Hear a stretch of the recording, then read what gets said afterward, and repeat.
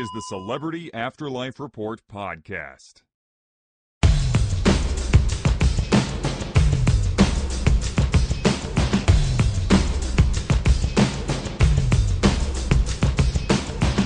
Hello, dear friends. Welcome to another weekly installment of the Celebrity Afterlife Report, the only show on the internet, or really anywhere else, too, that gives you the up-to-the-minute gossip about all your favorite deceased celebs. As this is the first report since the American presidential election, as you would expect, we have some information about how certain people in the next world are reacting to Donald Trump's unexpected win. If you're not into American politics, fear not. We have lots of non-election related stuff to tell you about as well.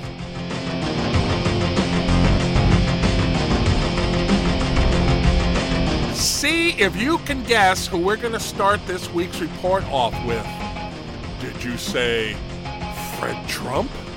If so, congratulations. Pick any prize from the top shelf. Last week, the president-elect's father was driving around in a car with loudspeakers on it, shouting election slogans at passers-by.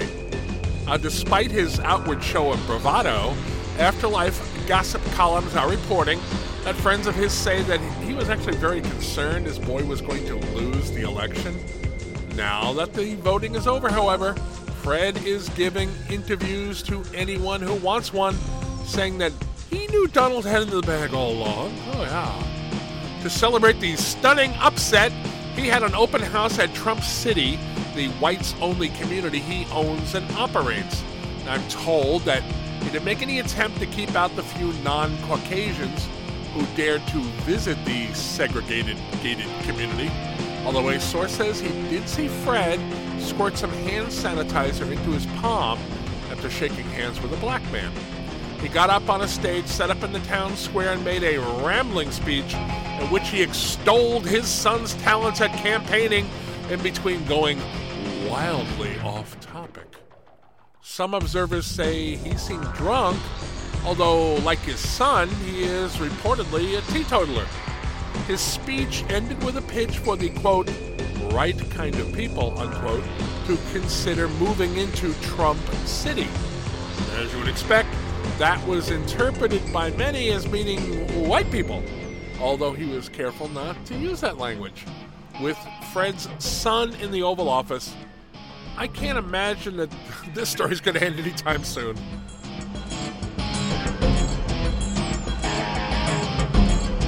Last week, I reported that Norman Brokaw, Marilyn Monroe's earthly plane agent, had just arrived in the next world.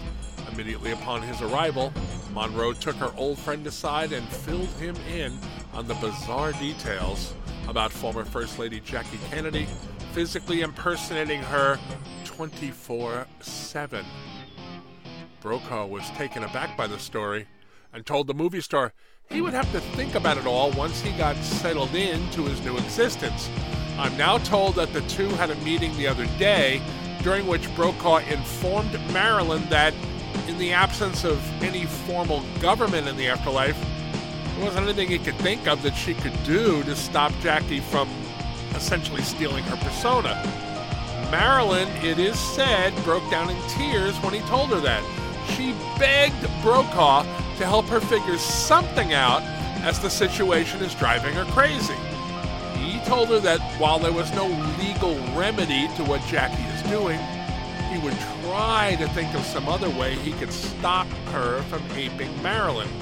Now, exactly what form something like that might or even could take, I can't imagine, but it sounds as if Monroe is getting more and more desperate to get her identity back. In the meantime, there are rumblings that Jackie's bizarre behavior may be having a negative effect on her relationship with Ronald Reagan. Friends of his are whispering that while Ronnie enjoyed going out with a Monroe lookalike initially, Jackie's not dropping the act has started to get on his nerves. I will, of course, stay on top of this developing story and keep you informed as I get more information.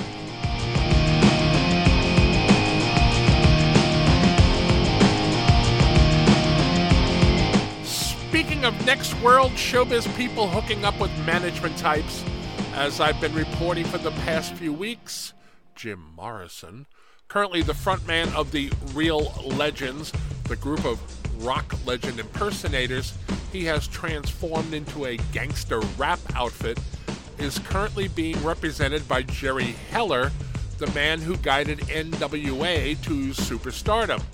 Last week, I reported that Tupac Shakur and Biggie Smalls attended a Real Legends show together and were apparently not very impressed by what they saw and heard.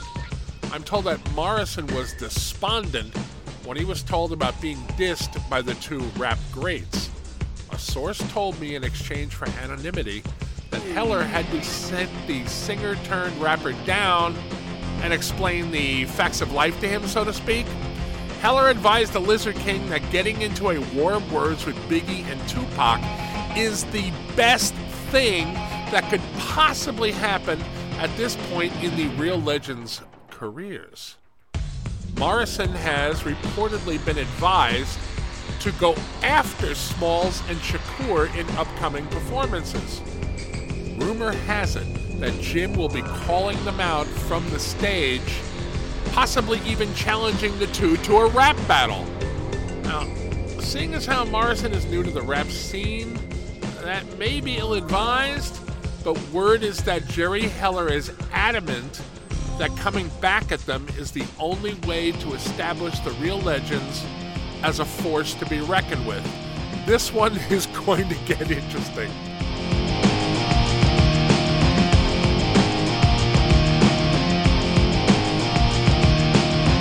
Finally, I have a follow-up to my story from a few weeks back about former Chinese leader Mao Zedong falling off the stage face first while singing Desperado by the Eagles at a karaoke bar.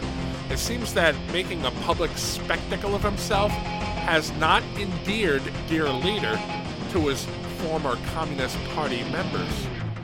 A source who happens to live in the same apartment building as Mao tells me that he heard some of them dressing the chairman down loudly, yelling at him to stop making a fool of himself in public and disgracing the communist movement.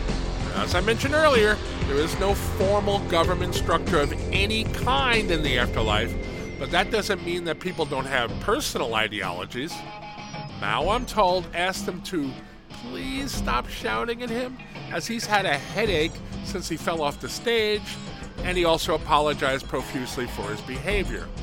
So I'm guessing that karaoke is off his social calendar for at least the foreseeable future.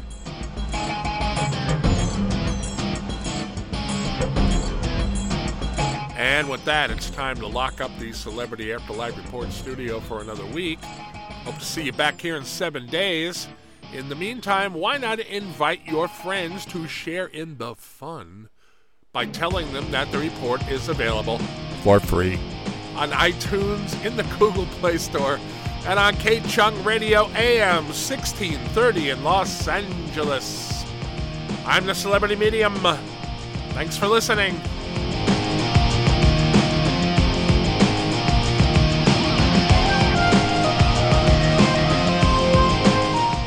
You've been listening to the Celebrity Afterlife Report podcast. To ask a question about your favorite deceased celebrity, call 818-3-MY-DREAM. 818-3-MY-DREAM. 818-369-3732.